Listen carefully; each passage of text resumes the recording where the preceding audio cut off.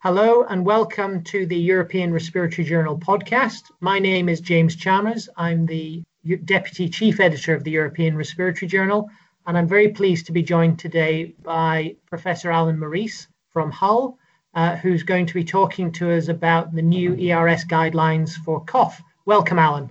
Thank you, James. I'd like to point out that I'm the Chief Editor of the European Respiratory Journal Open, which I would encourage everybody to sign up to because it's a great journal. Not quite as good as the ERJ yet. Well, we appreciate that, and it is lovely to have our fellow editors on the ERJ podcast this week. I'm going to start by asking you just to give our listeners the key takeaway messages from the ERS guidelines for chronic cough. Key messages are, firstly, that chronic cough we now view as a disease in its own right. So that previously we were looking for the disease that caused the cough, but if you turn it on its head, that cough is the disease with different phenotypes or endotypes, whatever you want to call it, then we have a situation where the patient understands what's wrong with them and the doctor understands what's wrong with them because the basic pathophysiology is a hypersensitivity of the vagal afferents. And that's why they get the tickle and why when they get exposed to cold air, strong smells, bleaches, perfumes, that sort of thing, that can trigger the coughing. It's a hypersensitivity syndrome of the vagal afferents. That's the first point. Second point is that many people investigate chronic cough looking for a chest disease as the main cause, when in fact, of course, you can't actually see vagal hypersensitivity. So unnecessary investigations are done. Then the patient gets discouraged, goes to another practitioner and gets the same investigations done over and again. So there's an enormous waste of healthcare resources there in these unnecessary investigations. And finally, the last point is that it's an extremely exciting time for cough because we have some new drugs in development which actually work and work extremely well in the clinical trials done so far. So that's a great summary of some of the new things in the ERS guideline. I'm going to touch on each of those points as we go through the podcast. Why don't we start with the investigations? So what are the key investigations for a patient presenting with chronic cough? And continuing that, particularly, does everybody with a chronic cough need to have a CT scan, for example? Yes, it's an important point there, James. But of course, as I was taught at medical school, the most important thing is the history. So most diagnoses are made on the history, and it's a question of asking the right questions at the time. So one of the indicators for chronic cough hypersensitivity is a voice change, for example, and other things like the positional nature of the cough.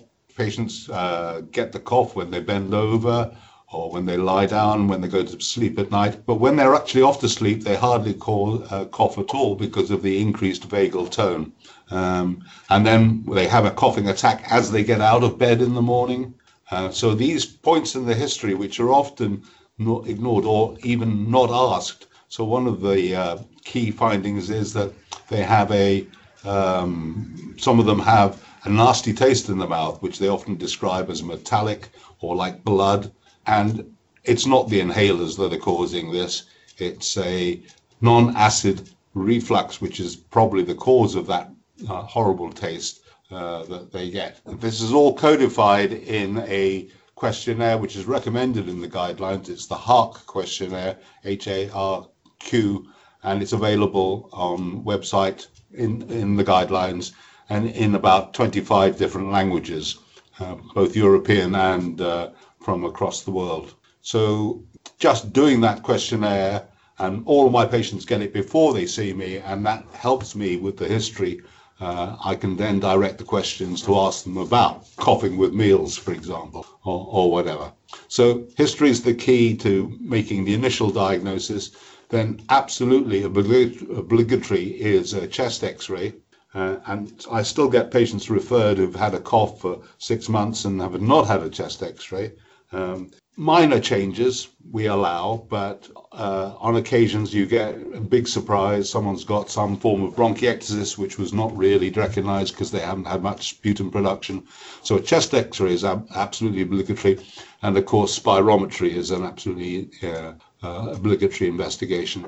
And the third thing that you should look for is eosinophilic disease, because that can help with the therapy. Eosinophils respond to steroids of one sort or another, either inhaled or oral. So we recommend the trial of inhaled steroids, but the clue in the investigation of the patient is to look either at the historical blood counts. So in some hospitals you have blood counts going back the last 5 years, and you can see a persistent eosinophilia indicating eosinophilic bronchitis. So very simple measures like that can give you a strong push in one direction as to what the etiology of the cough is, which phenotype of cough they have. But then you go on to, because we are mostly respiratory physicians, people will then do a CT scan. And in fact, the CT scan, as always, may reveal minor abnormalities, and then you have to investigate further. But the minor abnormalities are not the cause of the cough if you've taken the history correctly. Very rarely do I do a CT scan, only in the presence of crackles, for example, on examination would I consider doing a CT scan. The other thing that people are addicted to is methacholine challenge or Osmahale, and to show bronchial hyperreactivity, not hypersensitivity, but hyperreactivity of the smooth muscle. And really, that doesn't diagnose asthma. And certainly in my practice, I haven't done that sort of test for a good 10 years now. So it's a very simple diagnostic algorithm. Take a decent history, do a few simple investigations, and then we recommend in the guidelines therapeutic trials. Yeah, and so obviously all of that attempt at bronchial hyperresponsiveness testing now is replaced by the idea of just therapeutic trials of inhaled corticosteroid, which, correct, as you say, is what many people have been doing for years. The guidelines now give very clear guidance on that. Absolutely, and it's all evidence-based. We've done it according to the PICO and GRADE system, but unlike other guidelines in the recent past, we've actually included a narrative section, so it's much more fun to read than it is just answering the questions, which I must say I find confusing when I look at your own bronchiectasis guidelines, James. Well, obviously, I think that's a work of very fine art, Professor Maurice, but I'm not going to get into a battle of whose guideline is best on the ERJ podcast. Of course. One of the experiences we certainly had in the bronchiectasis guidelines is that some topics are very controversial and the panel doesn't always agree. Yeah. And that sometimes points to the areas where we need to do more research. I'm interested in what were the most controversial areas in the chronic cough guideline. Well, in the presentation at Madrid, which was attended by over 1,200 delegates on a Tuesday afternoon as well, it was the degree to which you investigate. Some people are fixated with the idea that it must be purely a chest disease rather than a disease of the vagus nerve. A neuropathy type process, although I don't like the term neuropathy. It infers dying nerves rather than hypersensitive nerves. And the reason why we're so certain of the hypersensitivity aspect is that the drugs which are currently in development, 4 of them are blockers of the ATP receptor P2X3, and they can produce a dramatic improvement in cough, just tackling the neuronal hypersensitivity. So it's in many ways, it's like irritable bowel syndrome, where the patient has some abnormalities in the gut, but it's the hypersensitivity that gives them all these horrible symptoms. The second point there to make really is that often people dismiss the cough as being a minor feature. Some of my patients are in tears because I say to them, "You're hypersensitive. Do you mean I'm not mad, doctor?" Because people have been dismissing them as being neurotic or whatever. These poor people, these poor ladies mainly, because 2/3 of them are women, these poor ladies suffer enormously. They can't go out, can't go to the cinema, can't go to the church or the synagogue. It's an absolute nightmare. Their lives are ruined by this chronic cough. And if we can intervene with these relatively simple measures that I'm talking about, and actually explain it to them, then there is a great relief all round. Absolutely. And I think I've seen data suggesting that the quality of life impairment in patients with chronic cough is equivalent to advanced malignancy and other diseases that, like idiopathic pulmonary fibrosis. Severe COPD. Cynthia French is the first author on that paper. Yeah, so this is a topic that's very important and needs to be taken very seriously. But because some professionals don't understand the hypersensitivity aspect, they dismiss the patient out of, I think, fear of their own insecurity because they don't understand it, and they tend to diminish the idea that the patient is suffering, which they are indeed, and it's only a cough. They can learn to live with it, which is disgraceful in my view. Yeah, hopefully I think that's changing now as the awareness gets greater of the true pathophysiology of this condition. Yeah. I want to move on to probably the most widely used drugs in the world for chronic cough, arguably would be proton pump inhibitors. I see so many of these patients being prescribed proton pump inhibitors, but they're not recommended in the guidelines. So I just hoped you would talk us through the thinking and the evidence there. Yes, it's not quite as simple as that, James. Proton pump inhibitors do not treat reflux. They treat acid. They are brilliant at blocking acid. And peptic symptoms caused by acid, such as heartburn, are dramatically affected by proton pump inhibitors. But in fact, when you're on a proton pump inhibitor, you reflux just as much as you do when you're off a PPI. It just converts acid reflux into non-acid reflux. And it's the non-acid reflux component which is the irritant when it reaches the territory of the vagus nerve in the esophagus, in the larynx, and in the upper airways, that causes the irritation, which causes the cough. The irritation is secondary to the nervous hypersensitivity. So 2 good randomized controlled trials show that there is no effect of proton pump inhibitors on chronic cough in the absence of severe heartburn.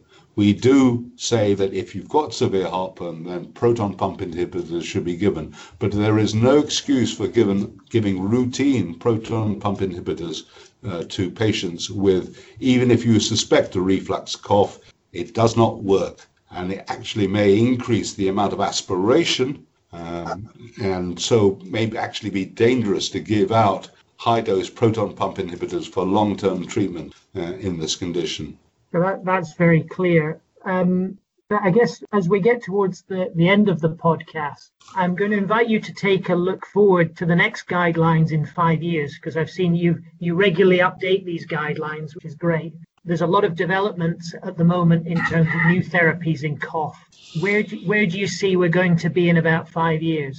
Well, the almost accidental, serendipitous discovery that blocking the ATP receptor by the P2X3 receptor abolishes the cough in a majority of patients. One of the drugs, gefapixant, is just finishing phase 3 studies and will be out there in about a year's time, we hope.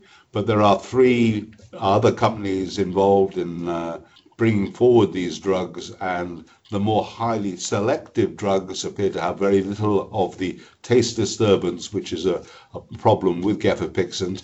And in the future, I think this will dramatically change the way we look at respiratory disease. So patients who have asthma but have a severe cough will be treated with additional therapy for their asthmatic cough with these P2X3 antagonists.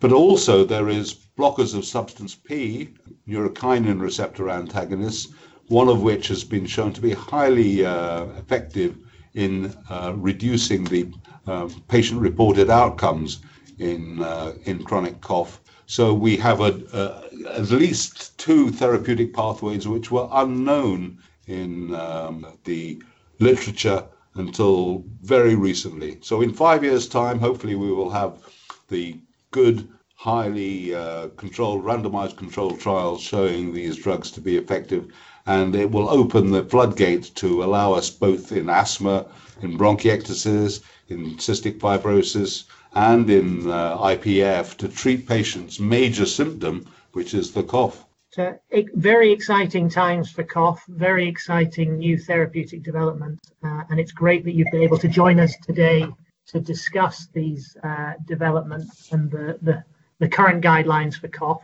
The ERS guidelines for the management of chronic cough are now online in the European Respiratory Journal in this month's issue. So all of the guidelines from the ERS are made open access, so you can log in and look at those guidelines. Please do so, and please put into practice some of the lessons that we've discussed today for the management of your patients with chronic cough. Thank you very much, Alan, for joining us, and I give you the last word. Anything you'd like to say to sign off to our listeners? Think cough. It's an important disease, and I want to see us develop this area, therapeutic area, into a major new contribution to respiratory medicine. Fantastic. Thank you very much for joining us for the ERS podcast. We'll see you next month. See you.